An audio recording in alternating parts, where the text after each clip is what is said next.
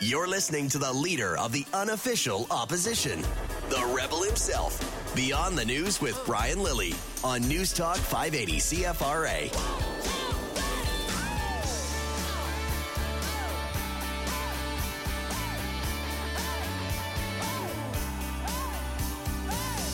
Bit of an appropriate song for what I'm going to be talking about here. You get what you give, right? That's what they say. You get what you give. With Justin Trudeau, you get what you take. Mentioned this a little bit on the air yesterday, and I can tell you this story is burning up at the Rebel right now. Justin Trudeau is taking today off while he's in Japan so that he can have a moment with his wife. I think that's how he described it.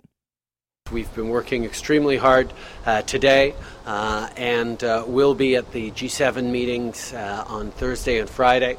In the middle of all this, I am taking a moment to celebrate on personal funds my wedding anniversary with my wife. A moment? A moment? It's not a freaking moment. It's a whole day today plus last night. That's not a freaking moment.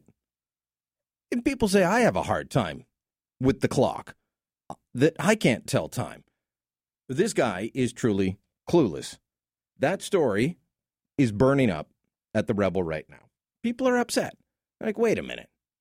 We flew you to Japan for what your office described as a working visit ahead of the G7. He had meetings with the Emperor and the Empress. He had meetings with the Prime Minister of Japan. He had meetings with Ottawa industry executives. All great. And then he's like, all right, guys, I'm out of here. A little more of Liberals being entitled to their entitlements. Taking off a whole day, and that means his staff sits idle. His staff was flown there for a whole extra day so that he can sit around. They can sit around so that he can go and have a moment with his wife to celebrate his anniversary, which, by the way, is actually this Saturday. It's not today. It's not the 25th. It's the 28th. Saturday, after the G8's done. They'd be home by their anniversary, given the whole time zone difference and travel times. But we're paying for a nice little honeymoon-type getaway while they're in Japan. And look, I get that as Prime Minister, we are going to pay for any of their vacations. But he's already gone to Fogo Island for Easter. He's flown out to Whistler. They've done several trips to New York and Washington. Now he just needs a nice little downtime in Japan on our dime while we pay for the staff to go there. By the way, other media defending this. They're complaining about how Stephen Harper was just a workaholic on these foreign trips and you know, he would just actually work. The Prime Minister would work. It's crazy, isn't it? But that's not the worst of it, okay? This is just yet another sign of Justin Trudeau's entitled mentality. And the fact that we pay for his vanity projects. Nobody else is talking about this yet, but I'm going to lay it out there. And shortly I'll have something up online for you to share. Because we are going to be paying big for Justin Trudeau to continue his other romance. Do you remember a little while ago he went down for the state dinner to Washington and the Liberals couldn't stop bragging about their state dinner? And this is the first time since 1997 that a Canadian Prime Minister has had a state dinner. And they took 44 people down. Not the Natural Resources Minister, who might have some big files to deal with the Americans. No, he took his mother-in-law, the party president, Anna Gainey, the party bagman, Stephen Bronfman. They all got to go. The mother-in-law, but not key cabinet ministers. 44 people, it was a big expense, all so that Justin Trudeau could have a bromance with Barack Obama. Well, the cost of those 44 people going to Washington is going to pale in comparison to what we will be paying for come the end of June. A month from now, the House of Commons will have risen for the summer. The MPs will have all gone back to their ridings. They will have fled Ottawa. They will be on the barbecue circuit. They will be going to summer fairs. They will be going to all the places that they can find you, the voters. Well, the House is almost always gone by June 23rd, mostly so that Quebec MPs can be back for Saint Jean-Baptiste. We know that it's been standard practice probably forever, but for decades at least. The House doesn't sit in the summer. It's too hot in there. You fit 338 bodies into that room with no air conditioning in that old building in the sweltering July months, and it's going to be pretty stinky. But on June 29th, just in time for the Three Amigos Summit, Parliament will be summoned back to Ottawa so that Barack Obama can deliver a speech to a joint session of Parliament. All the MPs who will have gone home more than a week earlier will be summoned back to Ottawa for Barack Obama's speech to the joint session of Parliament. All the MPs, all the senators, all the travel costs. I was looking at a story. It showed the cost of recalling Australia's Parliament recently for just 2 days, $1.4 million. I'm going to bet that the travel cost alone will be north of $500,000. Then there's the per diems. Of course, MPs have to eat while they're here. They've got to have a place to stay, so they've got to have a hotel. And many of them do stay in hotels. They don't have apartments. They don't have homes. They have hotels here. They will be summoned back for 1 day to listen to a speech by an outgoing president that has no political life left in him. Obama's been here before. He hasn't addressed Parliament. He could have come while Parliament was sitting if he just wanted to do an address. Or Trudeau could have said, you know what, we'd love to have you address Parliament, but Parliament's not sitting and we're not going to call everyone back. Enrique Nieto, the Mexican president, he's going to be here. He will not be giving an address to Parliament. This is a man who's, unlike Obama, still has political life in him. He's got to sit out on the sidelines. But Obama gets to address Parliament. Why? It makes Justin Trudeau look good. The left-wing media in this country will fawn over Obama. There'll be more signs outside that cookie place in the Byward Market about how Obama visited here and bought a cookie 8 years ago. And you and I are going to pay. Then there will be the receptions. My guess is this tally to bring Parliament back and fet Barack Obama will be well over $1 million that we didn't need to spend. When they invited him to speak to Parliament, he knew that Parliament would not be sitting, that the MPs would be gone home. The calendar is set a year in advance, at least. MPs are never sitting at the end of June in the 11 years I've been up there. In the 11 years I have been up there, it's happened once that I can recall, and that was in 2005 to pass the same-sex marriage legislation. They went home, they came back. Now we're doing it so that Obama, a lame duck president, can come and speak. Justin Trudeau can look good in the eyes of the left-wing media. They can fawn all over each other and continue their bromance. You are paying for Trudeau's vanity projects. Whether it's the bromance, the nice time off in Japan, the refugee rush to make himself look good, all of it. These are all vanity projects about Trudeau and his image. And you and I get to pay. We'll get Lowell Green's thoughts next. Your calls coming up after the news at the bottom of the hour. 521-TALK, 521-8255. Star 580 on Bell Mobility, or email me, beyondthenews@cfra.com. Beyond the News with Brian Lilly on News Talk 580 CFRA. We've been working extremely hard today and will be at the G7 meetings on Thursday and Friday. And in the middle of all this, I am taking a moment to celebrate on personal funds my wedding anniversary with my wife. A moment. Lowell Green, go. Well, I'm glad that he's taking time off to celebrate the anniversary with his wife. But you know, my position on this is, hooray! I mean, one day not on the job is one day this guy can't screw the country up anymore. The the less time on the job, as far as I'm concerned, for this guy, the better off we all are here. But one of the things that I think is, it's almost ludicrous if it wasn't so damn dangerous for us, and that is that he's over there in Japan, ostensibly, he's trying to convince the Japanese to build more cars in Canada, which means essentially more cars in Ontario. We're the place where cars are being built, or used to be. Yeah. Meantime, his dear friend, his huggy friend, Kathleen Wynne, is doing everything in her power to make sure that the cars we produce in Ontario we can't buy or drive here. She is bribing, and I use the word advisedly, bribing, millionaires as much as $14,000 per car to buy cars not made in Ontario. I'm talking about her drive to force us all to buy electric vehicles. I mean, most normal people cannot afford, they can't justify the cost of getting an electric vehicle. It's 3 times as much, even on the cheap ones. No, but the point is that there's only one small plant that is making plug-in cars, and that's the hybrid car. So, in other words, nobody in Ontario, say one small producer, is making electric cars.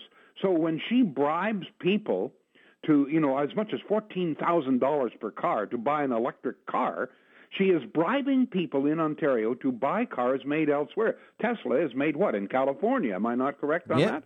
Yeah.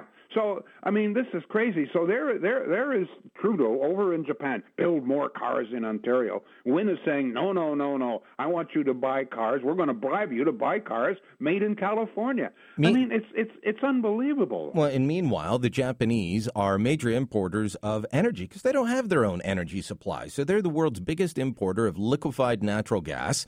There is a push to get a liquefied natural gas port on the BC coast. Trudeau won't push for that. He won't even try and sell the Japanese on buying our natural gas or our oil. Very true. By the way, I must congratulate you people in Rebel. You have a beautiful billboard. Ezra Levant, our good friend Ezra Levant, has sent me a picture of the billboard which you people from Rebel have posted just outside the Montreal City Hall. It welcomes Denis Coderre to work every day. In French, and it's very well done. It shows 2 huge sewage pipes pumping, obviously, raw sewage into the St. Lawrence River, and it says in French, quote, "Sorry, Alberta, Denis Coderre prefers sewer pipes to oil pipes, but keeps sending those equalization payments." Right across from Montreal City Hall. It's a new design, and I really like this one. It's the second time we've put a billboard up outside of there because Denis Coderre, after being quiet for a little while, came out against pipelines yet again. But he does like the equalization payments, and he says don't connect them. Yeah, not only that, but they killed, as you know, a plant just outside Quebec City, a refinery, because they said it might endanger the beluga whales. Meantime, he has pumped, 5 billion liters of raw sewage into the river to flow right past the beluga whales. Well, the hypocrisy is astounding. It really is. Lowell, before we're out of time, let me ask you about this news that I was breaking this morning, describing Trudeau's latest vanity project. The MPs are all going to be gone home. Yeah. And yet he invites his good friend, his bromance buddy, Barack Obama, to speak. MPs are complaining to me about the cost of this, and they're saying, they can't really speak up or they will be, anti-American, anti-Obama, partisan, blah, blah, blah. So they've got to show up, and it's going to cost all of us. There's no reason for Obama to be speaking to Parliament. Yeah, I understand your point. I think we have to be careful in all the criticism that we launch at Trudeau.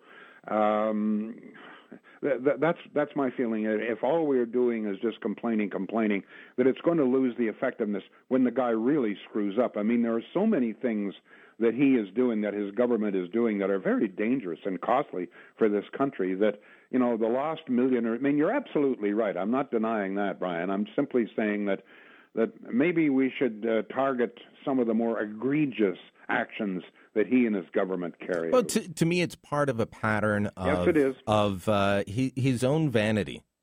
By the way, in regards the cost of running the country, I've done some figuring. My wife and I put our heads together here. We figure, and I think this is fairly accurate, that it would cost this family here out near Carp about $4,000 more a year to switch from natural gas to electric, keeping in mind that we are under Ontario Hydro and pay already about 30% more for hydro than you people in Ottawa do. But our figure here is that if 4,000. About 4,000. I mean, we heat with gas. I have a pool that we heat with gas. My water heater is gas. The only thing electric here, the washers and dryers and the stove. And I'm thinking very seriously of converting the stove to gas. But I mean, this is something else. You've got to do it, Lowell, to save the planet. Got to do it to save the planet. Yeah, the only thing beluga is, whales. All it takes is one forest fire someplace to negate all of our efforts to abate our carbon emissions. You talking about Fort Mac, that big fire spewing out all the carbon? Over 10% of all emissions in Canada from that one forest fire, and there's nothing we can do. That's one of the real disturbing aspects of all of this. We could have accepted the foreign help. Thanks, Lowell. Good morning. I'm Brian Lilly. This is Beyond the News. 521-TALK, 521-8255. Star 580 on Bell Mobility. Back in moments. Beyond the News with Brian Lilly. News Talk 580 CFRA.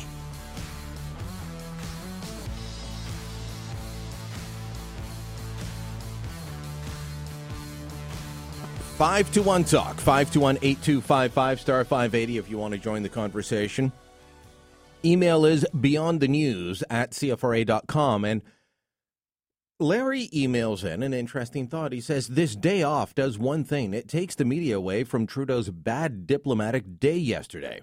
He said it would be a standard feel-good bunch of meetings with close pals. The Japanese PM, who evidently doesn't have a work-life balance, had a serious agenda. Where is Canada on TPP? Well, I'll fill you in on that in a moment, Larry. But then Larry continues. What? That calls for a decision by PMJT, but just grin as usual. And then his 30-minute meetings with Japanese automakers looking for investment. Oops, again, he didn't know that auto industry in Ontario is being screwed by his pal Wynne. Surprised, Trudeau was told politely in Japanese style, no intention of further investment in Canada for the foreseeable future. All right. Where is the talk about that? Well, we don't really know what went on in the meetings. That might be part of it, although I'm sure some in the business press would be able to dig into this and find out. Renee writes, perhaps Trudeau needs time off because he can't handle the job in any sustained manner. But he did say that there was a lot of pressure in his job, which he kind of used it as an excuse to justify losing it in the House the other day. From my point of view, he hasn't had any pressure yet. What will he do when there's real pressure? Well, it's tough to have pressure when you're constantly doing vacations. It's tough to have pressure when you are flying off to Whistler to just do a little bit of snowboarding. I want to mention another story that I heard in the news. This violence at the Donald Trump rally yesterday. Was it Nevada it happened in? It was in the Southwest. There was violence at a Trump rally, and you know that it's going to be the Trump supporters that are described as violent. You know that it's going to be the Donald Trump backers that are described as the yahoos and the people that can't be trusted. And yet, who is it? It's left-wing protesters. Do we have that audio clip, Dave? Let's play a little bit of this and realize that it's not Donald Trump supporters that are engaging in violence and stomping on police cars. These are people opposed to him. Inside Albuquerque's convention center, it was Trump being Trump. How old is this kid?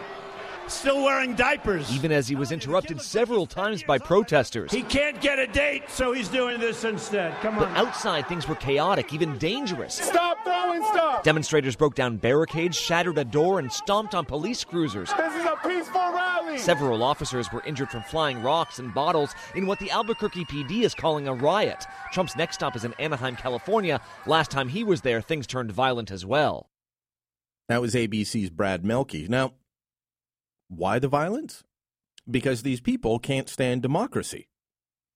Donald Trump is getting the Republican nomination by going small town to small town, big city to big city, state to state, and getting people to back him. He's not being handed it. He's not buying it. In fact, he's spent less than the other guys did that have since dropped out of the Republican race. But they don't want Trump to win. So they're going to use their far left-wing Saul Alinsky tactics and try and disrupt him, try and engage in violence. Then they can claim police brutality. They can claim that Trump is the problem. They can claim that blah, blah, blah, blah, blah. This is the goal. Have violence associated with Trump, try and shut it down.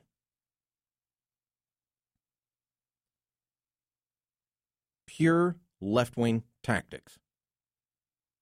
We saw it every time George Bush came to town. I was speaking about Obama coming to speak to Parliament earlier. When Obama shows up, where are the violent protests? Where are the people dropping their pants on Parliament Hill? I unfortunately witnessed that once at a anti-Bush rally here. The left can't stand that right-wingers exist. The left can't stand that conservatives exist. The left can't stand anybody that they don't view as on their side showing up. So Bush would show up in Ottawa. Bush would show up in Quebec City. Bush would show up at Montebello. There'd be riots. There'd be protests. There'd be violence. In fact, I covered violence associated with George Bush at every single one of those places I just mentioned. Obama shows up, no violence. Donald Trump shows up to speak to his own people, there's violence, but again, not from his people and not from the police. When protesters are stomping on cars, that's the protesters. That's not the police. And I have been to enough protests, violent riots, to know that when these sorts of things happen, it's not the police starting it. It's not the police getting everything going. It's always the protesters. Absolutely, I've seen police behave badly. But in these large-scale events, it is always the protesters. The Quebec City riots outside of the Summit of the Americas, the big trade deal meeting back in 2000, 2001. I think that was just months before 9/11, because security became much different after that. A small group of protesters standing outside the fenced area that was blocking them off from 34 heads of state or heads of government. 34 world leaders from across the Americas gathered in one place. Small group of peaceful protesters. All of a sudden, the drums start, the marching start, the chanting start. Within 15 minutes, the fence was down. Why? Because the protesters turned violent. They claimed it was the police, and yet there I was, standing at the front of it. And the first projectile to go across came from the protesters. The first canister of tear gas came from the protesters. And then they took down the fence, and that's when the police responded. I'm going to bet it's much the same at these Trump rallies. And yet it'll be Donald Trump who gets the bad portrayal in the media. Do you have thoughts on any of this? 521-TALK, 521-8255, star 580 on Bell Mobility. You want to email me? It's beyond the news at CFRA.com. I'm Brian Lilly, back in moments.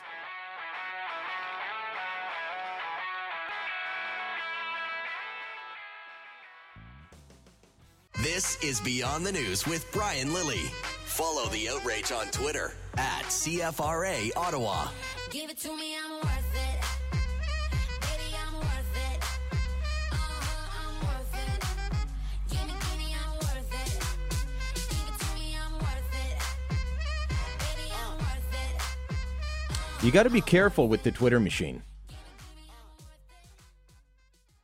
You got to make sure that you know what you're tweeting out. Apparently, Danny Coderre tweeted out his own phone number and then quickly deleted it, not before people were catching it. So, I don't know, maybe Mr. Coderre, who enjoys seeing our billboard at the Rebel.media or from the Rebel.media each and every morning when he shows up at City Hall, maybe he'll be getting a a new cell phone number shortly. Chris writes in to correct me. It was not Nevada. It was New Mexico. Thank you, Chris. I just want to bring this up. The issue of how the left takes hold of public consultations. Governments love to consult, but they don't actually often consult with average Canadians.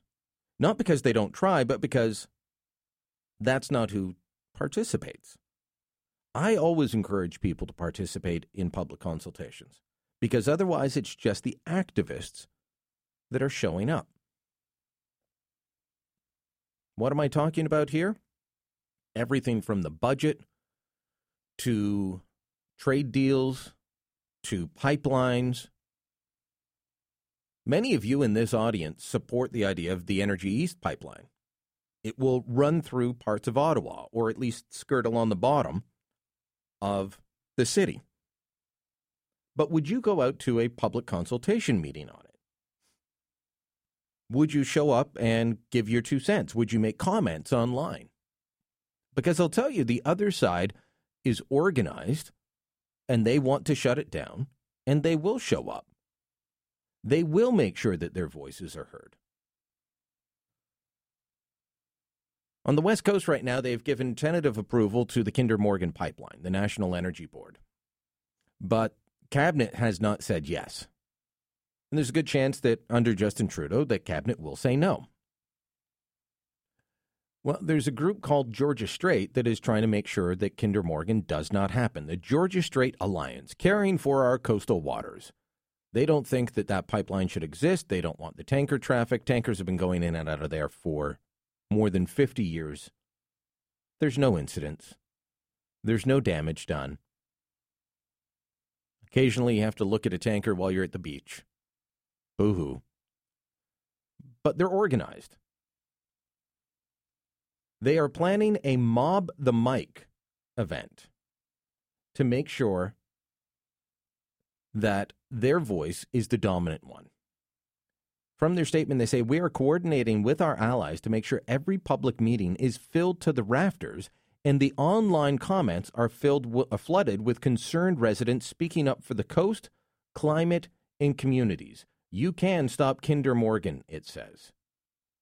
The federal government will hold open public meetings along the pipeline and tanker route from June till October, and we need you to be there.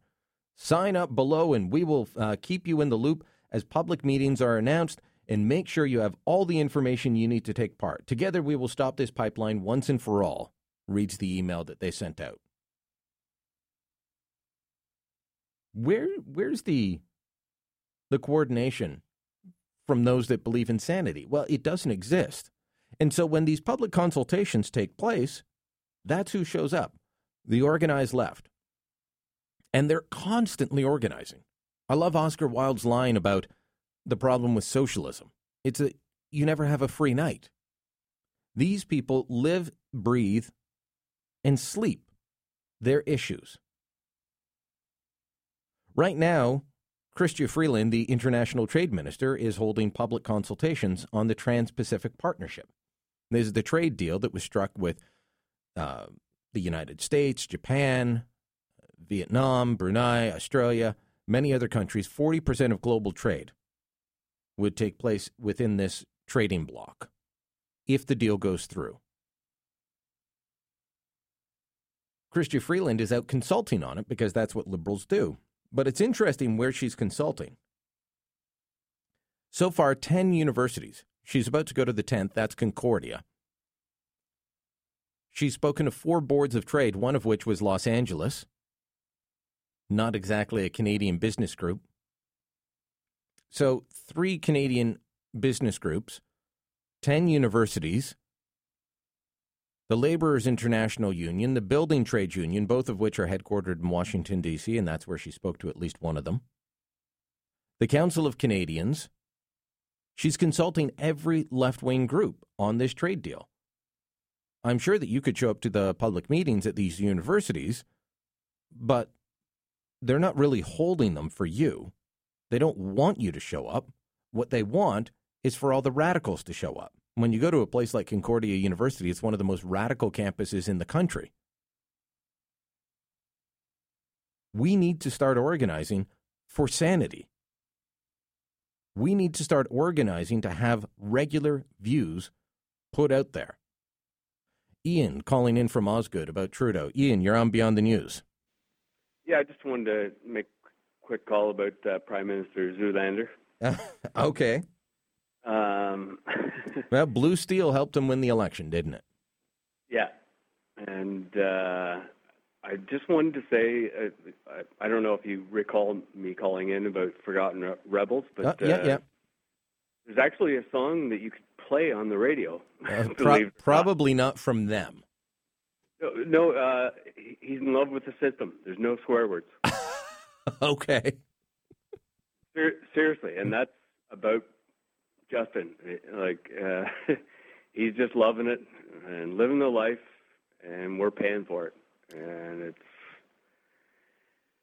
getting tiring. Ian, as both a music fan and a person that you seem to like, I don't know if you would describe yourself as a conservative, but you listen here and you seem to like some politicians that speak common sense. A couple of people told me I shouldn't have been playing Gord Downey and the Tragically Hip yesterday because he signed the Leap Manifesto and he's really left-wing in his politics. Do you separate a person, an artist, and their politics? Because I have to tell you, if I didn't, I don't know that I'd have many movies to watch or songs to listen to. It's all about common sense. You can watch Train Spotting and take what you want from it. I love the hip. I know Gord Downey. You can like another person and have differing opinions. Well, that tends to be the way I go as well. Thanks for the call, Ian. Okay, have a good day, Brian. You too.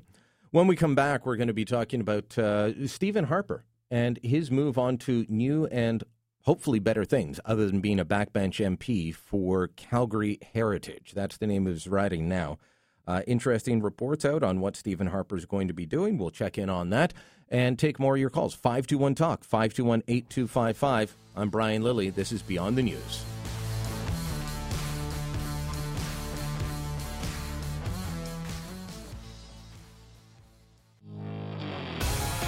This is Beyond the News with Brian Lilly. Get some FaceTime with Brian. Join the resistance at facebook.com/580CFRA.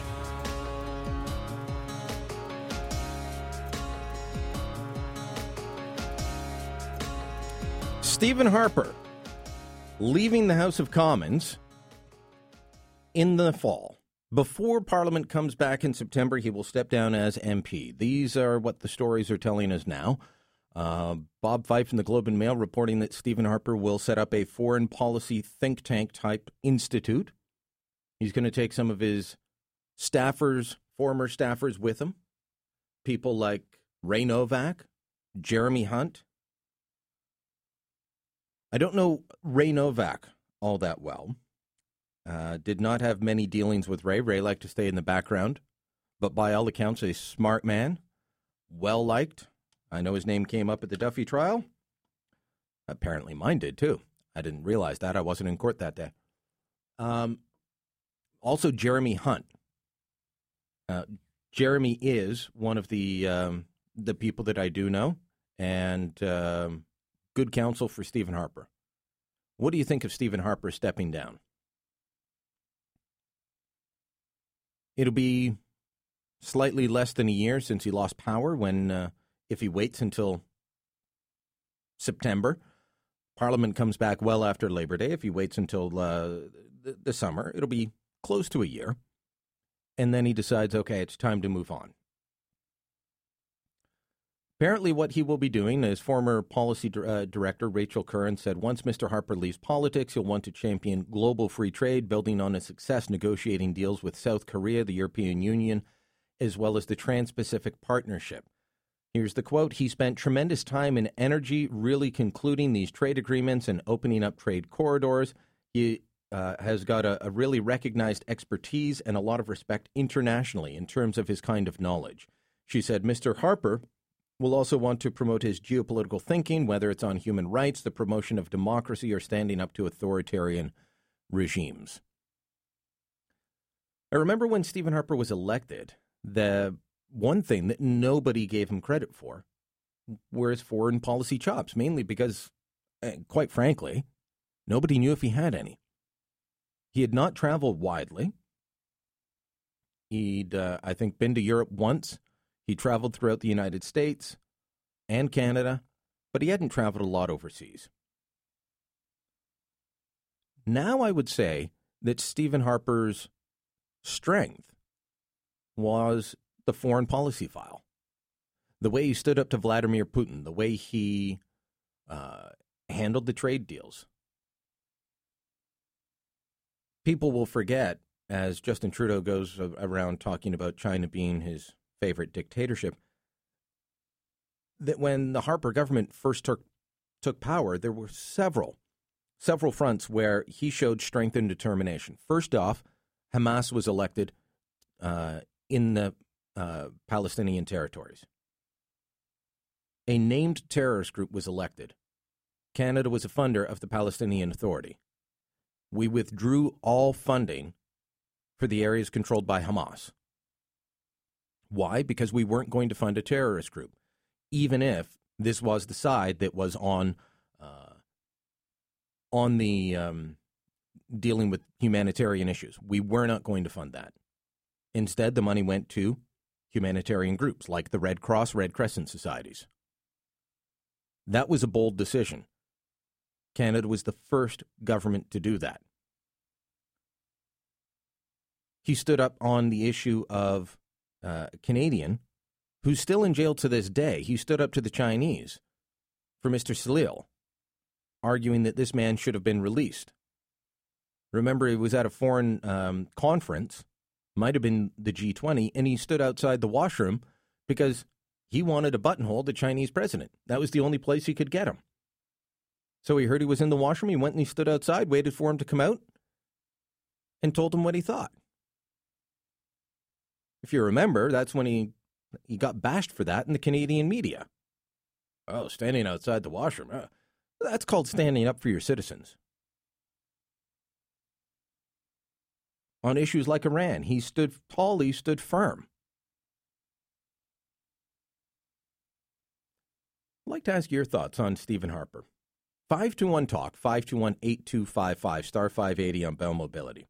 He'll be giving a speech at the Conservative Convention tomorrow. I'll bring you portions of that speech Friday when I'm broadcasting live from the Conservative Convention floor.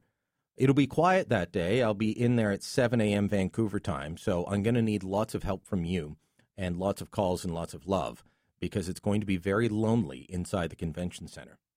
But I'll bring you Stephen Harper's speech. What I'd like to know from you, though, is what stands out the most for you for Stephen Harper as he gets set to leave? What stands out for you as his biggest strength, his greatest accomplishment? What will Canada miss out on? Or what is it that we don't acknowledge him for yet? Your thoughts on Stephen Harper. 521-TALK, 521-8255, star 580 on Bell Mobility. Danny is calling in from Colombia once again. Hello, Danny. Yeah, it's Donnie. Donnie. My apologies, Donnie. Hi, Brian. As you probably know, 3 weeks ago there was a World Conference in London, England, concerning government corruption. The theme of the conference was anti-corruption, and many world leaders attended. A lot of course, Latin American and African leaders. But you know what, Brian? I didn't notice the presence of ex-Liberal Ontario Premier Brian McGuinty or the present Liberal Premier Kathleen Wynne. They should have attended because nobody has gone to jail, Brian, over the last 8 years, and the hundreds of millions of dollars have never been accounted for. And that's why Ontario right now is broke along with their health system. Brian, why hasn't the OPP police done their investigation? Is it getting to Columbia? Are their leaders corrupt too? People were charged for eliminating all the computer files in order to cover up the various scandals about a year ago, and nothing's happened. Well, and the Brian, just one last thing before you give your opinion. Kathleen Wynne, you remember during the World Environment Conference in France, where King Trudeau's over there? She used her money to fly back and forth from Toronto to France about 3 different times in 10 days. Brian, what's your opinion? Well, I absolutely think Kathleen Wynne is corrupt. I think she should have been charged in the bribery of Andrew Olivier up in Sudbury. But the one person that was charged in that bribery, they stayed the charges. So she's a bit of a Teflon. Let me ask you before I let you go, Donnie, your thoughts on Stephen Harper. He's stepping down. What was his strength? What was the best thing he brought to Canada as a leader? Oh, listen, 9 years under the leadership of Brian, of Stephen Harper was just wonderful. I mean, even down here in Columbia, they wondered, where's Stephen Harper? Why didn't he win? You know, and he was so respected, this guy. I met him years ago in Parliament Hill, and what a great person. I mean, he had scruples. He was honest. And this was the big difference. He knew how to talk to Canadian people. The only difference was he was an introvert, while this other clown is an extrovert. But Stephen Harper, I mean, there's no comparison. This guy's dragging my country down the drain. Well, thanks for listening all the way in Columbia, Donnie. You're breaking up a little bit, so we'll let you go. Thanks a lot. Let's go to Tim in Renfrew. And if you want to join the conversation, you have thoughts on Stephen Harper, it's 521-TALK, 521-8255, star 580 on Bell Mobility. Stephen Harper reportedly stepping down before Parliament resumes in the fall. Tim, your thoughts on Stephen Harper? Well, he was definitely a good prime minister in my eyes. Probably one of the best things he did was getting us through the economic meltdown, pretty much unscathed as a country. But the best thing that he ever did, the thing that's dearest to my heart, is he got rid of the most wastefulest government program ever, and that was the long gun registry. Oh, there was nothing wasteful about the long gun registry, Tim. I mean, look, Alan Rock told us it would only cost $2 million, and it cost $2 billion. What's wasteful there? Well, the fact that it didn't, for that kind of money, it didn't save one single life. And I'm glad to see that this week some of the retired police officers in Montreal are coming forward to say, hey, you guys are just going to waste more money on this. Yeah, well, they're bringing it back in Quebec, even though I can show through statistics that it doesn't make a difference. It doesn't make a difference at all. Quebec has a similar murder rate, because they always say it's about saving lives and stopping murders and so on. Quebec has a similar murder rate to Vermont. And what most Canadians don't realize is Vermont is the freest state in the Union when it comes to guns. It is the easiest place to get a gun in the entire United States of America. And they don't have gun problems. It's right next door to Quebec, and they have a similar murder rate to Quebec, which has it makes it more difficult to get a gun. Let me ask you quickly about, you mentioned the 2008 world financial meltdown, Tim. Can you imagine what it would have been like if Stéphane Dion or Michael Ignatieff or Jack Layton or these other leaders had been in charge? I criticized Harper for spending too much money at the time and the bailouts, but those guys were saying, you're not spending enough. Yeah, well, I think we'd be somewhere around where Greece is right now. Or at least heading that way. Thanks for the call, Tim. Do you have thoughts on Stephen Harper? Reports are he is stepping down. He will not return to Parliament when it resumes in the fall. Could he make the announcement at the Conservative Convention tomorrow night? We'll have to wait and see. I'll be there. We'll bring you the news, of course. But he is he's reportedly stepping down and will start a foreign policy institute to promote his thinking on global ideas. What are your thoughts on Harper? 521-TALK, 521-8255, star 580 on Bell Mobility.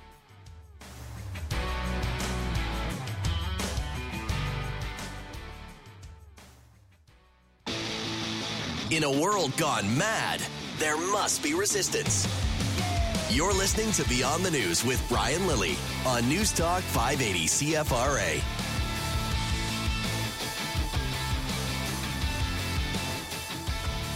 Stephen Harper. He will address the Conservative Convention tomorrow.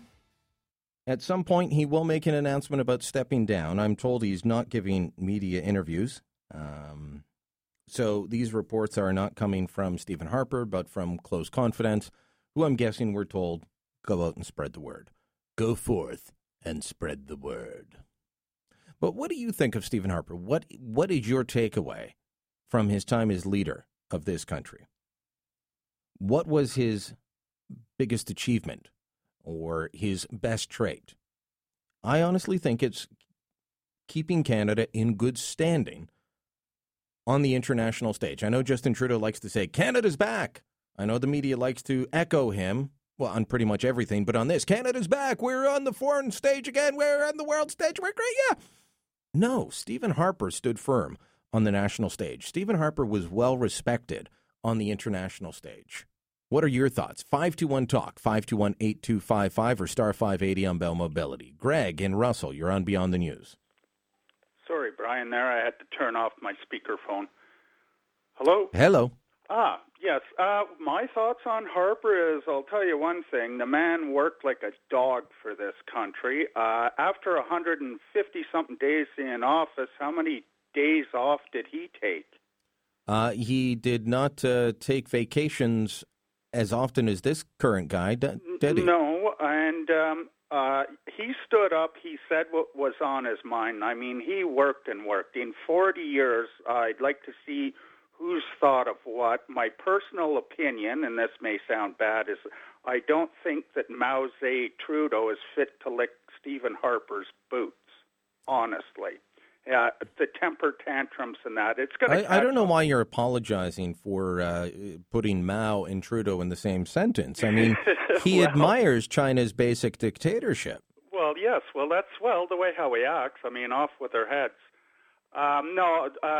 Harper, he worked for this country, and he said what was on his mind, and he worked and worked for us. And yes, whether we're back in the world stage, well, if we're giving rock concerts, I guess we are. But he worked, and he didn't take he wasn't a go out and, look, publicity. Harper wasn't that guy. All right, thanks for the call. Well, one more thing. I don't know if you just heard, apparently, did you hear, Kathleen Wynne, that they're putting out new Ontario license plates? No. They're changing the, Ontario, yours to discover. Okay. Where's this going? Well, the new one's, it's yours to recover. Bye, Brian. Bye. All right, let's go to Jer in Ottawa. Jer, you're on Beyond the News. Hey, Brian, how you doing? Doing well. What are your thoughts on Stephen Harper? What's his legacy? Well, I always thought that Stephen Harper, I didn't think he was perfect. He did a lot of things that upset me, like running a deficit. Definitely did not tickle my fancy. But you know what? The honest truth is that I really felt like the guy had Canada and everybody that resided here's best interest at heart. And, and you're right. Like, yes, he stood up to Putin. He stood up to the Chinese president.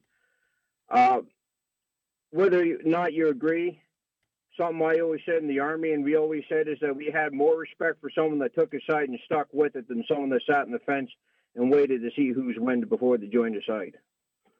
Good point. Jared, thanks for the call. Love you on the Rebel, Brian. I share everything you got on Facebook. Thank you very much. That's all I can ask for. Cheyenne in Ottawa, you're on Beyond the News. Hey, Brian. Hi. My thoughts on Stephen would be, I think his face should be on the $20 bill whenever the Queen eventually dies. You don't want Chucky there? Yeah. Whenever he was Prime Minister, I had more 20s in my bank account, so it would remind me of him every time. That's a good point. Hey, people forget the money that we got back in terms of tax cuts. From the GST cut, he did lower the personal income tax rate. Absolutely. That's what stands out in my mind was the GST, especially going down 2%. And I've never seen a politician do that. All right. Excellent. Thanks for the call, Cheyenne. Thanks. Do we have time for one more? Yay or nay? Yeah, okay, let's go to John in Lunenburg. John, you're on Beyond the News. Thank you. Good morning there, Brian. I have some comments there about former Prime Minister Stephen Harper. As I'm concerned, he was the best Prime Minister we've had in an awful long time. You take a look at his accomplishments and how he took the devastated PC party that the Mulroneyanites had devastated, brought him back, and formed government within a few years. Now, that's literally a miracle what happened. All the work they did in the justice file, unfortunately, the other side there undermined him every step of the way. He rebuilt the military. You've talked about finances. Well, do you know that the governor of the Bank of England said that the Harper Flaherty team were the ones that kept the world going from financial meltdown back in 2008? They were leading international meetings and committees. Right. Mark Carney was part of that. He doesn't get recognized because, hey, Canada's back. And on the national scene, separation was at its lowest popularity level when Stephen was Prime Minister. He was able to work with the Quebec government. Of course, it did cost us a lot of money, but he kept them happy, and they weren't threatening to leave. And, he went across the country helping people wherever he could. So it's too bad the people went for the other side, the cosmetics and the false promises, which they now know is false, like the Albertans did. But they're stuck with it for another, 3 years. So, I just wish him all the best in his, post-political life, and know that it's going to be an awful long time before we have someone who does to Canada as much benefit as he did. And, as he used to end up with his statements, I say, God bless Stephen Harper. All right. Thanks for the call, John. Thanks. I'm Brian Lilly. This is Beyond the News on News Talk 580 CFRA. Warren Kinsella will join us for a few minutes when we come back. Right now, let's check in with the news department. Some days, the resistance verges on rebellion. Beyond the News with Brian Lilly. News Talk 580 CFRA. I'm loving the poll at the website, warrenkinsella.com. He's got it on his Twitter feed as well. Warren's poll is, Stephen Harper is resigning, and then you get to vote one of four options. Good riddance, sad to see him go. 10 years is a good run. He never elbowed a girl. Warren Kinsella joins me now. What are your thoughts on Stephen Harper? As my favorite liberal, what's your thoughts on Stephen Harper's run as prime minister and time in politics? I think he did an okay job, and he didn't wreck the place, which is all that we can ask of them. And guys like me, as you know, and I think I've done it on your show many times, he's going to get rid of gay marriage, and he's going to get rid of abortion, and he's going to do this and that and the other thing. All the other predictions and prognostications of progressives, that's a lot of P's. And he didn't. He held the country together. We didn't have... He helped with the demise of separatism just by not getting in Quebec's business. Yeah, so we didn't have a referendum when he was there.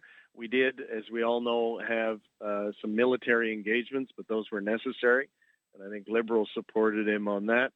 So I would say Stephen Harper was a good prime minister. He made some mistakes, as they all do, but I would say probably about a year from now, some people may be looking back even wistfully on the guy saying, he wasn't that bad. I think history will be kind to him. Yeah, and he did he make any big mistakes? I think his greatest achievement was bringing together the warring forces of the right when he brought together the Reform Party and the Conservative Party. That was a huge political achievement. The biggest political mistake he made, obviously, was underestimating Justin Trudeau. I think he felt that he could win against this kid in 2015, and obviously that was a miscalculation. But otherwise, on the policy front, he was a free trader. He didn't radically change the way we operate or conduct business as a country. And, we were, apart from that period when there was the global crash, we've been relatively prosperous when he was there. So, again, I think his strength was actually foreign policy. And the word is he's going to start some kind of institute focused on global affairs. But for a man that came into office without an awful lot of travel under his belt, which is neither here nor there, people didn't know, where does he stand on foreign policy. But from the decision to drop funding for Hamas when a terrorist group was elected to head up the Gaza Strip, to standing up to Tehran, standing with Israel, our stance at the United Nations, all of that, I think he did a fantastic job on the foreign affairs file. The only mistakes I would say he made, I would agree with you. The only mistakes I would say he made, the loss of the Security Council seat, which should have been ours, was a big come down. I think that was a big shock for a lot of people. Being outside kind of the global consensus on the environmental front, we can debate that. It hurt, my view has always been, it hurt Keystone. The reason why Keystone didn't get approved by Obama is, Harper was seen within the United States as kind of outside the consensus. I actually agree with Naheed Nenshi on this one. And you know that I wouldn't agree with the Liberal mayor of Calgary all that often. He stood at Ottawa City Hall with your old college buddy, Jim Watson, and he stood in front of the U.S. ambassador and called him out and said, we know that you denied Keystone because it stops your biggest competitor. Yeah, never heard a politician say that. Now, speaking of your old college buddies, speaking with Warren Kinsella, and you can vote on his poll at warrenkinsella.com. I mentioned that your old college buddy is Jim Watson, mayor of Ottawa, right? Yes, sir. You, Jim Watson, used to hang out with another guy who's pretty famous in Canadian politics right now, and you got a picture of you touching his famous arm. So I want to talk to you about music and politics in a minute, but I have to ask you about you touching Gord Brown. You guys all went to Carleton together, didn't you? We did. I've Bob seen Richardson, the famous photo. James Villeneuve is the consul general in L.A., Jim Watson, and Gordie Brown. And we were all best friends in university and hung out together and still kind of look out for each other, notwithstanding, having different political stripes. So last night, Gordie was in town for a fundraiser for Steve Clark, a fine MPP from Eastern Ontario. And afterwards, we decided to get together for dinner. And I said, dude, you got to let me touch the arm. And he's like, oh, come on. He's like, you don't be an idiot. I said, dude, you've got the most famous arm in Canadian history. The manhandled arm. That's the manhandled arm. So I touched the manhandled arm. I said, you could use this for fundraising purposes. Let people touch your arm for like $100 a pop or something, So, but what was his take? I mean, did he give you any insight on what happened with the incident last week? He did. I just hate that it was described as Elbowgate, because that's the incidental side of things. Fine, Justin Trudeau didn't mean to elbow Ruth Ellen Brasseux, but the Prime Minister clearly meant to grab Gord Brown and drag him up to his seat. Yeah, so what Gord said to me, and he's been smart, unlike the NDP, he and Rona Ambrose and Andrew Scheer have laid low, and I give them credit.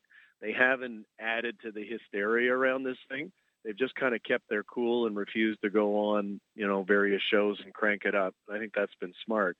What he told me, I said to him, why didn't you cross over the other side? When the NDP was blocking you, as they were, including Ruth Ellen Brasseux, why didn't you cross over the other side? And he said, well, you're not allowed to. He said, the ancient parliamentary tradition is you have to stay on your side of the House, unless you were, in fact, crossing to the other side of the House. So I said, oh, that's very interesting. So what Trudeau did, just by getting out of his seat and crossing over, he broke the rules. And he said, yeah. The second thing was, he said, what Trudeau did, he didn't even need to do it. He said, I'm a pretty big guy, and I was Christopherson and Brasseux and Mulcair and all these guys were in my way. But he said, I was already halfway through them. And he said, when he came over to me and grabbed me, he was like, Prime Minister, what are you doing? Let me go. What are you doing? My theory is, and I tried this one out on Gordie, and, he didn't know. I don't think Trudeau lost his cool. I think Trudeau, as you and I have talked about many times, is always keenly aware of the visual, the big picture, the image. Mm-hmm. And I think he was looking for a picture showing him solving this logjam in the House of Commons. And instead, it kind of blew up in his face. And, you look at the way he walks across with such purpose. I think that he was seriously annoyed that he was delayed by a whole 46 seconds. It's hard to tell with this guy. I mean, he really is he was a drama teacher. He's a very effective actor, as so many politicians have been. Effective politicians have been. I can't tell if he really was angry or not, but it would have been a hell of a great photo, right? If he was, rescuing Gordie Brown and bringing the issue to a vote. But the thing I don't understand, Brian, about the vote is what was the hellfire rush? The Carter decision was already being applied by physicians across the country, whether you like it or not. Mm-hmm. They were applying the euthanasia decision that the Supreme Court had made. Secondly, the thing was dead as a doornail in the Senate anyhow. There were not enough votes to support it. So, what Justin Trudeau did, what Dominic LeBlanc did, and Andrew Leslie, the Liberal whip, I don't understand why they got into that kind of fight, because the legislation was never going to happen anyway. Yeah, and if they'd been open, look, there's MPs on all sides of this issue in all parties. There's Liberals that say it's a flawed bill, it's got to be fixed. They could have just worked with the other MPs. MPs know that this has to go through, whether they support it or not.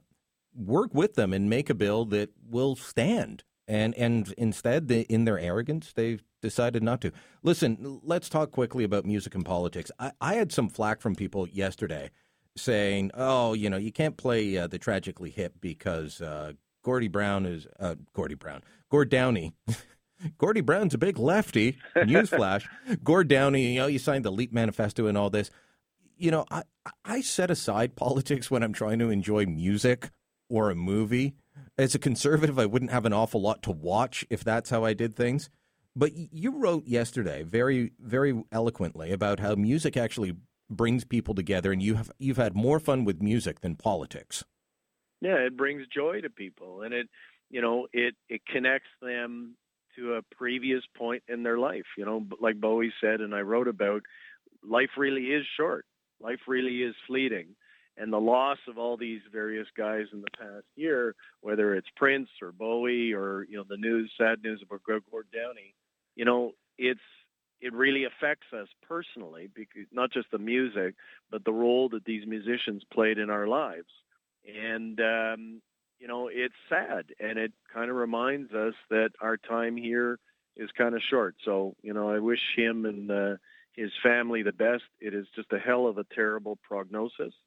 But I think the best way people can celebrate him and his music is to go out and see them on tour. They're kicking off in BC in a few weeks, and, clap along and sing along. All right, Warren, great talking as always. Thanks, my friend. All right, you want to see that picture, check out warrenkinsella.com. He's touching the famous Gord Brown arm. Vote now, vote off on my poll. So you're encouraging people to vote Chicago style on your poll? Of course, I'm a liberal. What do you think? Warren Kinsella, warrenkinsella.com. I'm Brian Lilley. This is Beyond the News. Back in moments.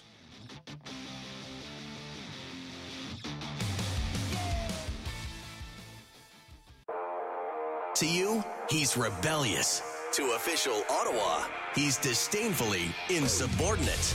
You're listening to Beyond the News with Brian Lilley on News Talk 580 CFRA.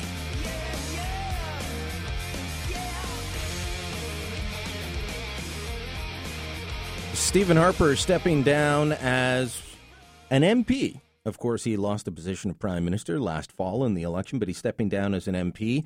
Chris writes in, like him or hate him, you always knew what you were going to get. A level-headed Prime Minister who had all Canadians in mind. You would never see him placate to a demographic like our current clown. Even though Canada is not a world powerhouse, you knew Stephen Harper would stand up for our principles and not make us look stupid. He didn't suck up to the United Nations. The whole thing about the UN and the Security Council seat, the biggest voting bloc at the UN now is the Organization of the Islamic Conference, which doesn't like people that stand, or countries that stand with Israel. Greg writes in, while you're at the Conservative Convention, could you please ask anyone, even the former PM, about his enormous environmental religious scam called global warming climate change? It's such a huge, economically devastating snake oil fraud that's going to kill our economy. I keep talking about it, Greg. I keep pointing things out, but people seem to want to go with it. Wendy writes in, Stephen Harper pros, excellent ethics, very pro-Canadian, help make Canada affordable, tried to position Canada well for the future. Stephen Harper cons, gave in too much to the media public opinion, should have stood up to the media like Donald Trump. ran up too much of a national debt in the first two terms, tried to buy support, and wouldn't open debate on conservative values like pro-life. There's some thoughts. You want to email me? beyondthenews@cfra.com. Michelle in Ottawa is calling in with thoughts on Stephen Harper. Oh, I have to call in because what a gem we had. Prime Minister Harper was just such a man with integrity, and he was honorable, and he was intelligent. I just felt so protected on all fronts with him at the helm. And what's so very sad about it is that we never really got a chance to give him a real send-off and really let him know how proud we were of his time there. Not only him, but his family. I'm thinking that he's speaking tomorrow at the Conservative Convention. I'm thinking this news was leaked out to the Globe and Mail on purpose so that people would hear about it. People would talk about it, and he will get a big send-off from the Conservative Party tomorrow. Now I wish I had bought a ticket for Vancouver and I was going because I most certainly would have loved to shake in his hand and told him thank you, and I appreciate it. Not only him, again, his wife. When Calgary had the floods, she showed up there, and she just stood at a lineup in like a conveyor while they were emptying out somebody's house with all their possessions, and there was no fanfare, there was no media, there was no hairdresser. It wasn't all about her. And if this Prime Minister that we have now is a representation of our values and culture to come, how much I mourn what we had. There's no clips of Mr. Harper yelling out, "You're a piece of..."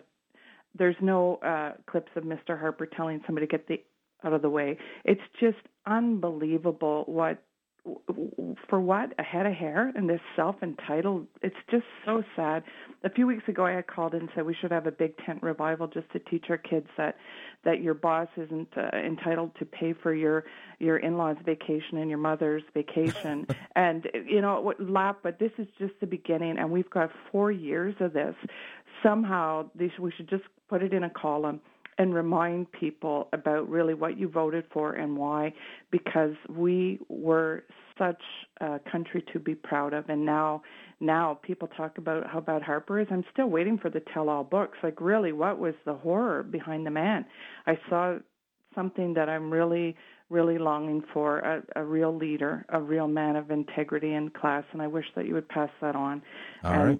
If I ever win the lottery, my bucket list is to have dinner with him and his wife and you guys. So. I don't think you need to win the lottery for that. Because I would have a party. They're not fancy people. Thanks for the call, Michelle. Thank you. I'm Brian Lilly. This is Beyond the News. Back in moments.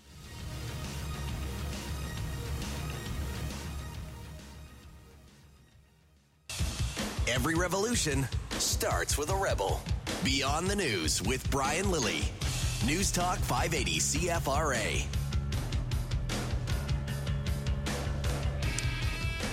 So, at City Hall right now, they're debating something called the Blue Dot Movement, and should Ottawa join the Blue Dot Movement? What's the Blue Dot Movement? Well, it's from David Suzuki, so it's got to be good. Councillor Chernyshenko wants us to join the Blue Dot Movement, and on their website, it says, "We have a plan to create lasting change for generations. Here's how. Across the country, Canadians believe in our right to a healthy environment, clean air and water, safe food, a stable climate, and to say in decisions that affect our health and well-being. One by one, people like you stand up and say this right should be recognized and protected." What happens if we go this route? I mean, who's going to stand against this idea other than me? I don't know anyone that actually doesn't want clean air, clean water, and so on. But what happens if you say to someone, you have a right to a clean environment? First off, that's what I would describe as a positive right, and therefore not a right that I actually believe in or agree with. In my view, rights are to protect us from government. It's to stop the government from infringing on your freedom. Those are real rights. Freedom of speech. The government cannot say, "You're not allowed to say that." Freedom of association. You can hang with whoever you want to. Freedom of religion or conscience. The government can't tell you what to believe. These are real rights.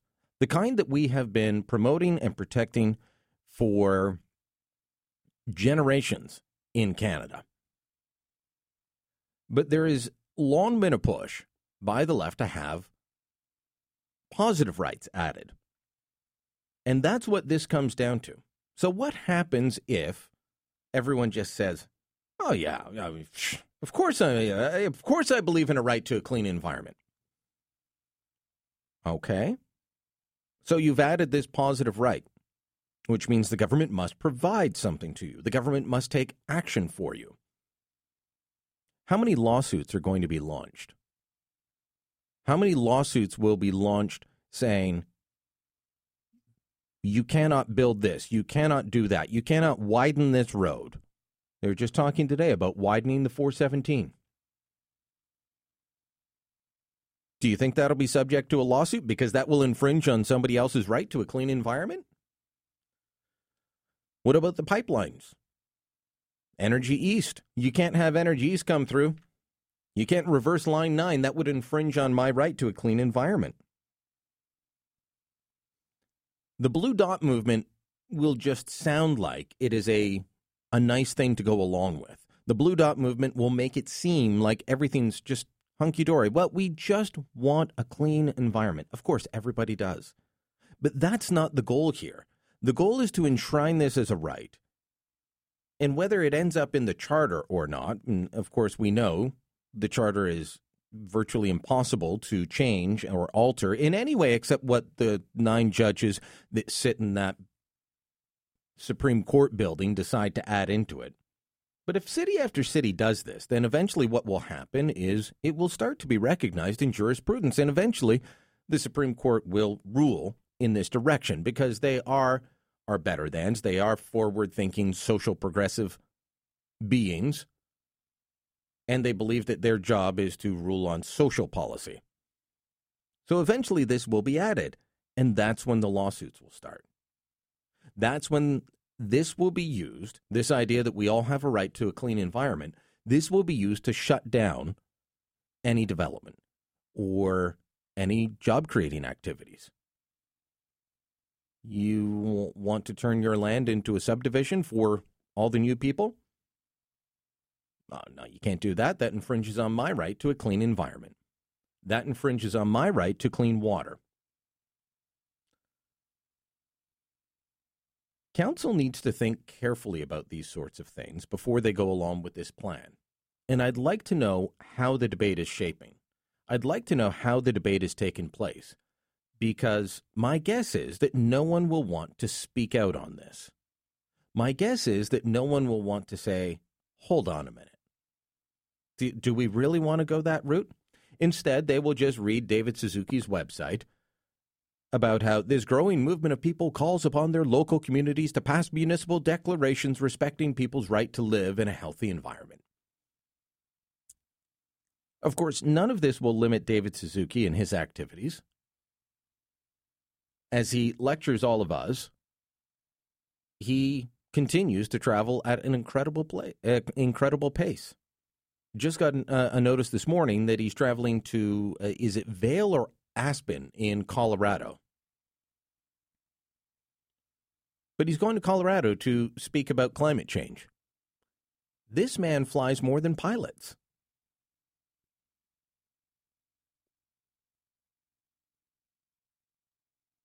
Anyways, that's part of what is going on down at Ottawa City Hall right now. We'll try and get you an update onto that. But think about it, and think about calling your counselor and just gently saying, yeah, of course we want a clean environment, but let's think this through.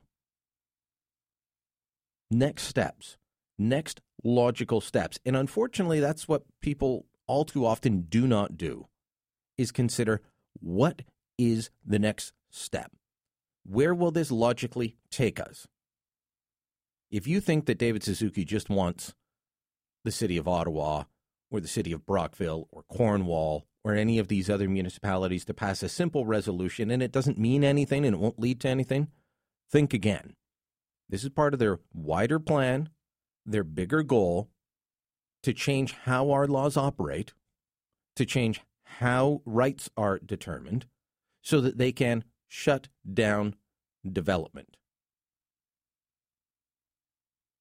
And you have to wonder what David Suzuki's end goal is, because, just thinking, when I say he wants to shut down development, this is a man that thinks the farming practices they use in Cuba are what we should be using and operating here in this country. That's right. Forget a combine, forget a tractor, get a horse, get a plow, because, hey, it's organic. I'm Brian Lilly. This is Beyond the News. Back in moments.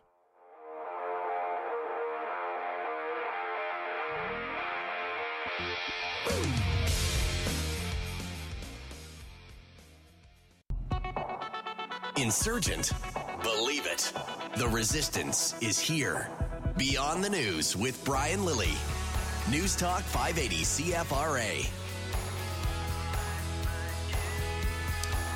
Well, we heard a Liberal's thoughts on Stephen Harper stepping down as an MP, because that's the reports. He will step down before the House of Commons resumes. Right now, though, I want to turn to a Conservative, Monty Sahlberg, a man who was there for the unification of the parties, was also serving in Stephen Harper's cabinet until he stepped down as an MP. It was 2008, wasn't it, Monty? That's right, 2008. Okay. First off, welcome to the program, and I need you to vote on Warren Kinsella's Twitter poll, and he's asking, what are your thoughts? Is it good riddance? Sad to see him go. 10 years is a good run, or he never elbowed a girl? Well, I'm a Stephen Harper fan. Just so we know, I won't damn him with faint praise by saying he never elbowed a girl. I think he had a great run, and he'll be, I think, remembered fondly by historians.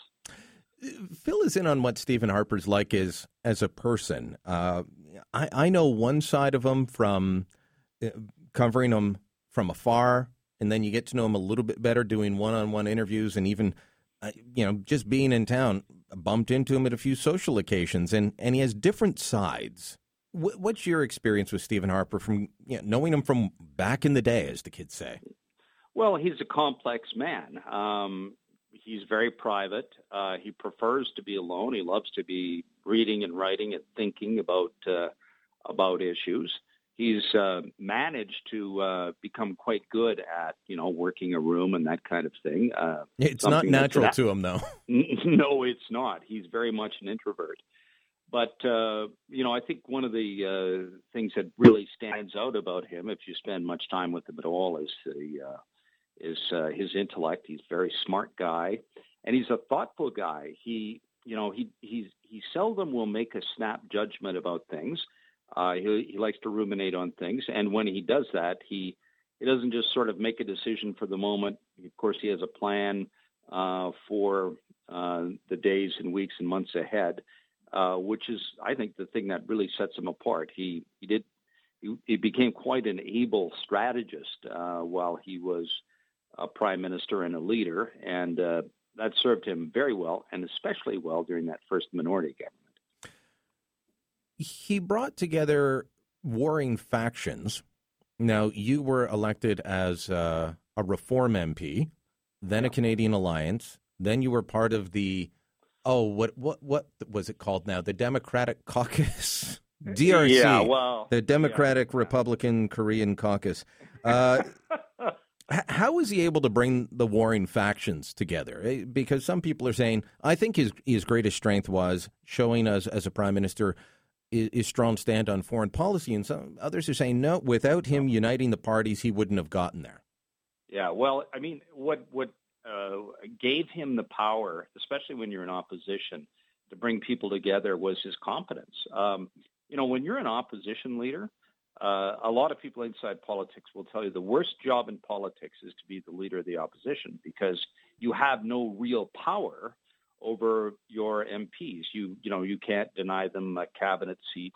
You can strip them of, maybe sitting on a committee, but they're not necessarily disappointed about that. So it really is a difficult position. But one thing that will rally people around you is if you have a proven record of success. If you get up in the House and you're good and you give good interviews, and all of a sudden you start to climb in the polls, which was the case for Stephen Harper. All of a sudden, you have a new authority, and you're able to persuade people much better than you could if you're not doing those things. So that's really, I think, the basis for his ability to pull people together back when the parties did come together. Now, I know he's got a fantastic sense of humor because he's used it to mock me. But that's a side that the public didn't see enough of. Right. Tell me about his impersonations. Did he do them often? He'd never. I've heard about them. Apparently a great Chrétien, a great John McCallum, Joe Clark. Did he do them often? Well, not often, but every once in a while, there'd be a lighter moment in cabinet. Usually, when people are still filing in the room, and he would be talking about what someone had done in the news that day, and then, maybe all of a sudden, very spontaneously, he would break into an impersonation. And he was very good. He was quite talented, and you're right. It's something he didn't show very often, but it was only something he was comfortable showing in front of people he actually knew. And I think that's probably what held him back a fair bit. Plus, I think he was repulsed. I don't think that's too strong a word, by kind of the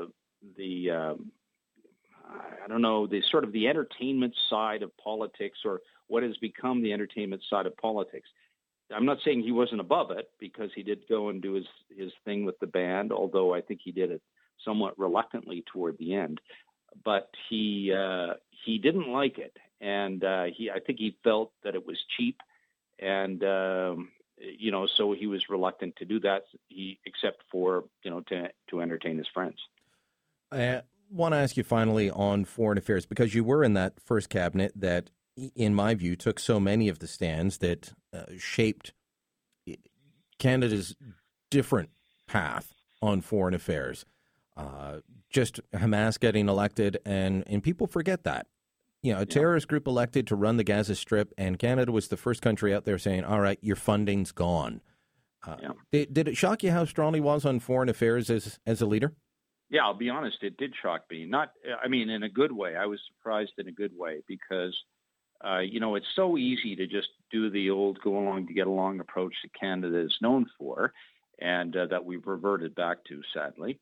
But he decided that he was going to set Canada apart in that way. And in doing that, I think that will be part of his legacy. I mean, he made a friend out of Israel for the rest of his life. There's no question about that. And I think the people of Israel appreciated that. But it was more than that. We were the pointy end of the sword very often in Afghanistan at a time when NATO was starting, I will say, to fray quite a bit. Countries that had agreed to jump in if one of their members were attacked, all of a sudden, started to disappear, and would only serve sort of at the back end of the operation in Afghanistan. But Canada was there, and I think that was important when it came to ensuring that NATO still had some credibility. And of course, that's very much an issue today, even with Russia pushing into parts of Eastern Europe. So, I think that's an important thing. But Brian, if I can, you didn't ask me about this, but I will say I think one of the more important parts of his legacy is the transformation he helped Canada go through with respect to the economy. And if you look at the free trade arrangements, you look at how he got rid of the Canadian Wheat Board, you look at the lowering of corporate taxes and personal taxes, the lowest level since the Diefenbaker era. That was, I think, instrumental in helping Canada survive this recession that we've gone through, and allowed us to do much better than almost any other country. The number of jobs that came back, that's a very important legacy. And some of that will be undone by Prime Minister Trudeau, but not all of it. They're not going to reverse those trade deals, I can tell you that. So that will be part of his enduring legacy. All right. Monty Solberg, thanks for your time. Are you going to be out at the convention this weekend? I'll be there, Brian. Looking forward to seeing you if you're going to be there. Yeah, we will see. I'll be broadcasting from an empty convention room early on Friday morning, but we'll see you around for sure. Sounds good, Brian. Take care. Monty Solberg, former cabinet minister in the Harper government. Of course, he's didn't even mention his new gig, News Hub Nation. It's a news aggregator website. You can check him out there. I'm Brian Lilly, back in moments.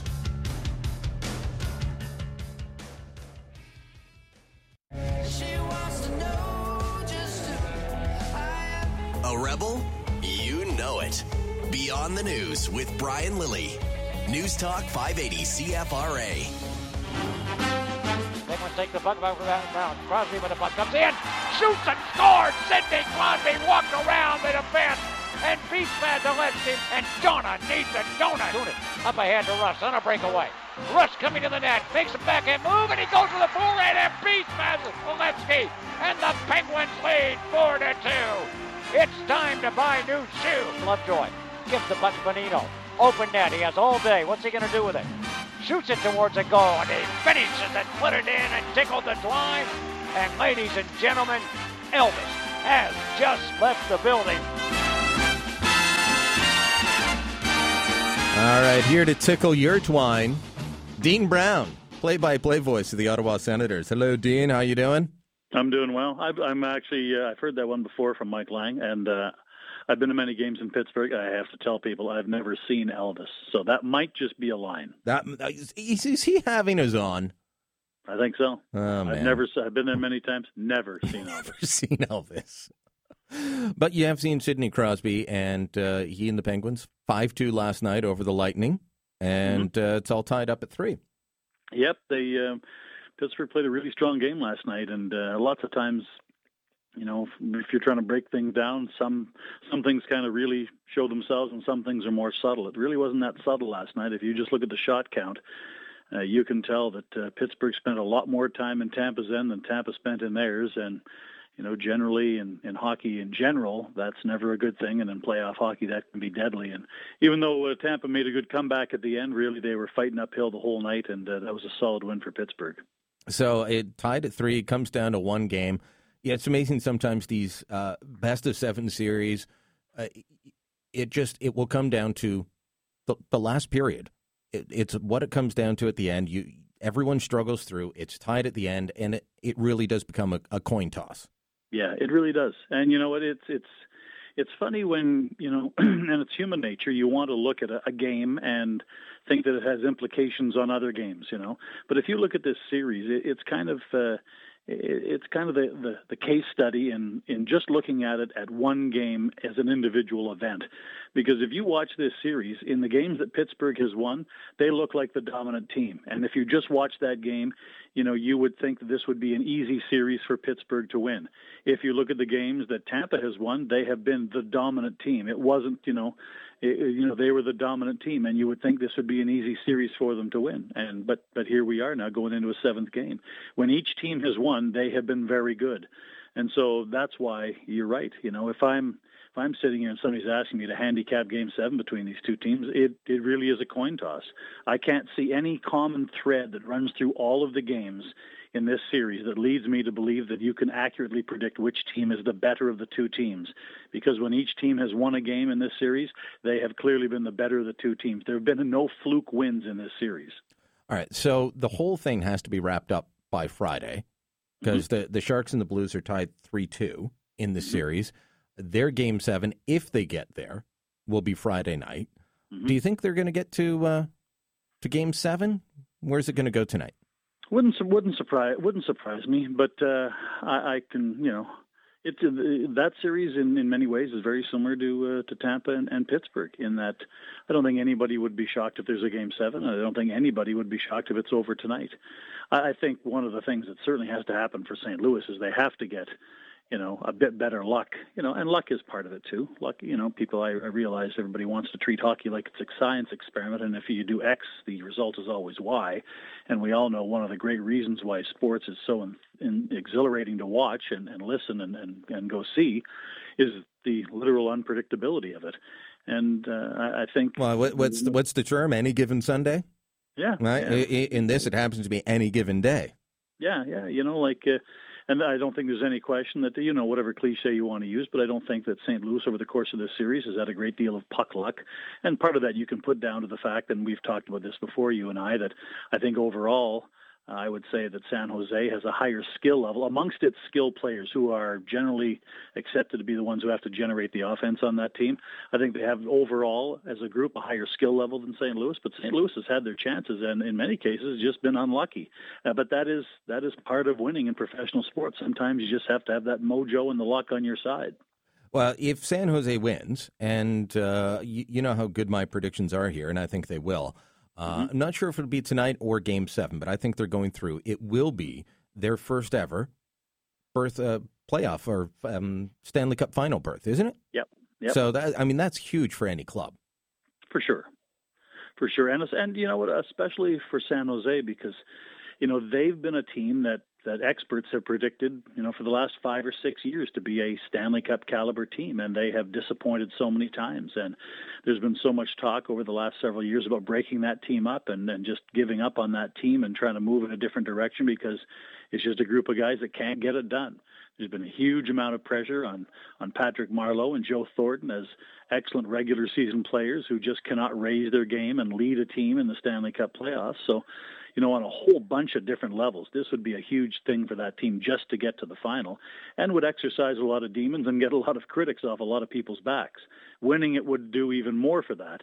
To be honest with you, winning would assure Joe Thornton a spot in the Hall of Fame if he isn't already a guy who's going to be a pretty automatic Hall of Famer just because of the kind of career he's had. But there's always going to be people like me who say that, he's had a career as a very, very good player, but I'm not sure that, I would say he's a Hall of Famer. Now, that's based on the fact that there's a lot of people in the Hall of Fame who have lesser stats than him. And my point is just because others have been mistakenly put in the Hall of Fame doesn't mean you compound it by putting more players in. Sounding like a purist. Purist. No, all I'm saying. I like it, though. Yeah. All I'm saying is I'm sure he's going to go into the Hall of Fame, and I'm just right now, unless he wins a Stanley Cup, I'm not sure that he should based on everything people have said about him. But, that's the fun of sports also. You can have an opinion, and it might not be the same as everybody else's, but, they never need to be proven. That's the fun of the debate. Let's and I'm sure when the time comes, there'll be plenty of debate. Let's turn to the Senators a little bit. You were talking about San Jose, and do they break down the team, rebuild it? Of course, GM Pierre Dorion and new coach Guy Boucher trying to remake the Senators. Patrick Wierkosh, I always mispronounce that. Still talk of him leaving. Who else are you hearing might be shuffled out, shuffled in?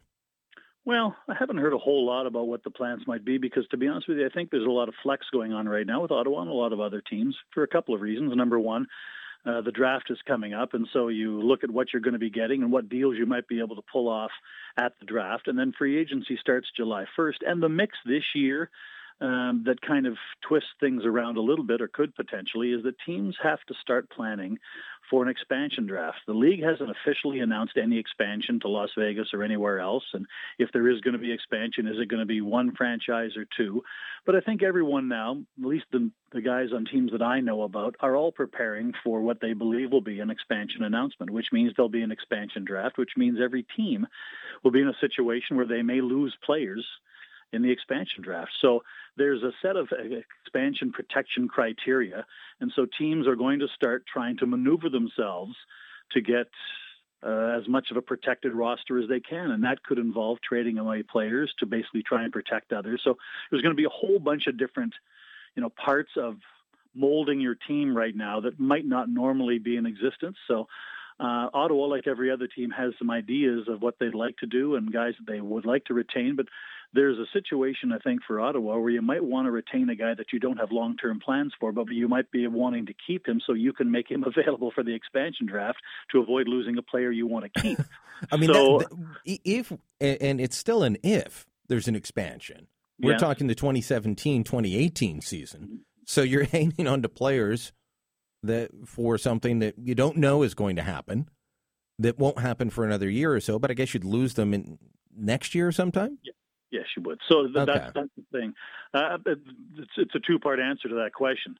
It hasn't been announced, but every NHL team that I know of believes it will happen. So they're planning for it to happen. Number one and number two, even though play would not start until the year after, the expansion draft would happen before that, obviously, so you could stock that team so they could prepare themselves for that season. So teams now, good teams, thinking teams, even though it's technically going to be a year out, you do have to, if you can, try to protect as much as you can on your roster so you don't, or at least limit the amount of damage to losing a key asset going forward. And so, like I said, for some teams that may entail hanging on to a player or re-signing a player, even though you might not have a long-term need or want for him, but he would give you the opportunity to protect others on your roster. So it's one of the other kind of, little deals that managers and assistant managers and capologists on every team have to try and deal with and prepare their team as best they can for that eventuality.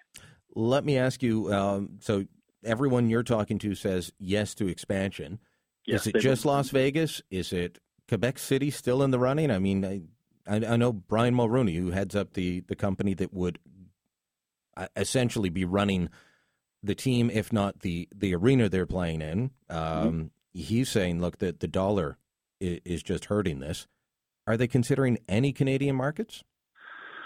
Well, I think there's consideration of a bunch of things, but I think because of where the dollar sits right now, and so much of the revenue for the NHL actually is driven out of Canada, and all the salaries and costs in the NHL are valued in American dollars, no matter where your franchise is geographically, the dollar plays a huge part, number one. Number two, from what I keep hearing, most people expect that the expansion will be one team, and that one team will be Las Vegas, at least to begin with.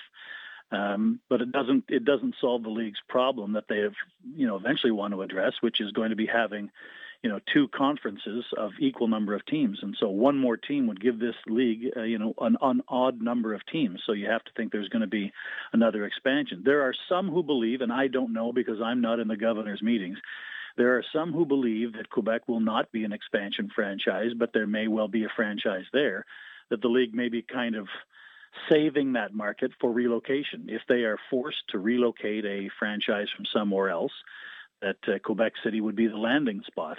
Now, I don't know if that's true or not. There are so many rumors in our business that swirl around this topic. But I have a feeling that at some point there will be a franchise in Quebec City, but I'm not entirely certain that it would be an expansion franchise. One thing that I'm pretty sure we can all agree on, Jim Balsillie will not be part of any expansion. I think his odds might be low. Yeah, same with Hamilton's, unfortunately. Dean, great talking to you as always. Thanks, my friend. All right, we'll talk to you Friday. All right. Don't forget, Dr. Barry Dworkin coming up at 1 o'clock. But up next, Rabbi Chaim Mendelson. Nice little event going on in the west end of Ottawa. He'll be on to explain why. I'm Brian Lilly. This is Beyond the News.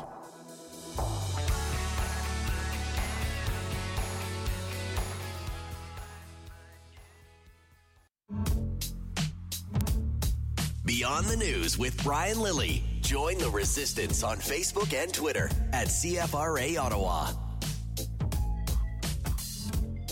I was just watching the most incredible story on CTV News Channel just now. Did you know they have an all-you-can-eat KFC buffet in Weyburn, Saskatchewan? Yeah, I'll tell you more about it later on because I'm obsessed with fried chicken of all kinds. How did I not know this?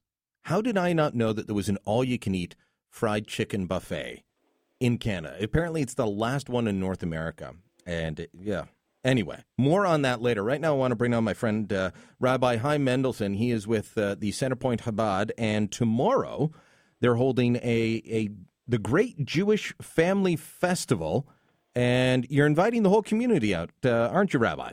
Yes, we are, and thank you, Brian, for having me on the program. Oh, always a pleasure. So when I see the Great Jewish Family Festival, I think, well, I'm not Jewish, so why would I go? Well, you know what? This family festival is an opportunity for us to be able to educate the community and allow the community to learn about some of the warm and meaningful and really deep lessons within cultural Judaism. And Chabad is all about reaching out, right?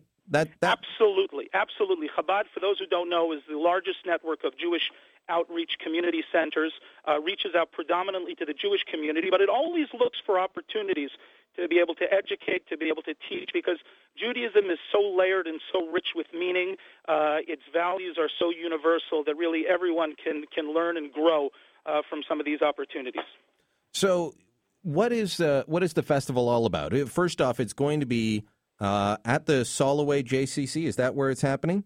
That's right. It's at the Soloway Jewish Community Center. In fact, which is on Nadolny Sachs Private. Nadolny Sachs Private. It's right off of Carling Avenue and Broadview, in between Maitland and Woodruff. It's the big. Most people know where it is. It's the big Jewish Community Center. In fact, this program is being done in conjunction and in partnership with the Soloway Jewish Community Center. We've done this, Brian, for now. This will be our 14th annual Lag BaOmer Festival, except that this year we're adding a completely new dimension. We're doing a parade. Now, these parades within the Jewish community for Lag BaOmer are ordinarily done in some of the very big cities, New York and Toronto and Montreal and Jerusalem, Chicago. Some of the very big Jewish communities have it. Here in Ottawa, where we only have 12 to 15,000 Jews, this will be the very first time we're doing such a thing, and we're very excited about it. We have floats, Jewish-themed floats, but again, each one of these floats will contain a universal message that everyone could learn from and grow from. We have a marching band coming. We have all sorts of exciting and unique vehicles. And one of the things I'm most excited about, because as you know, I served for a number of years in the Canadian Armed Forces, and that's something I wear with pride.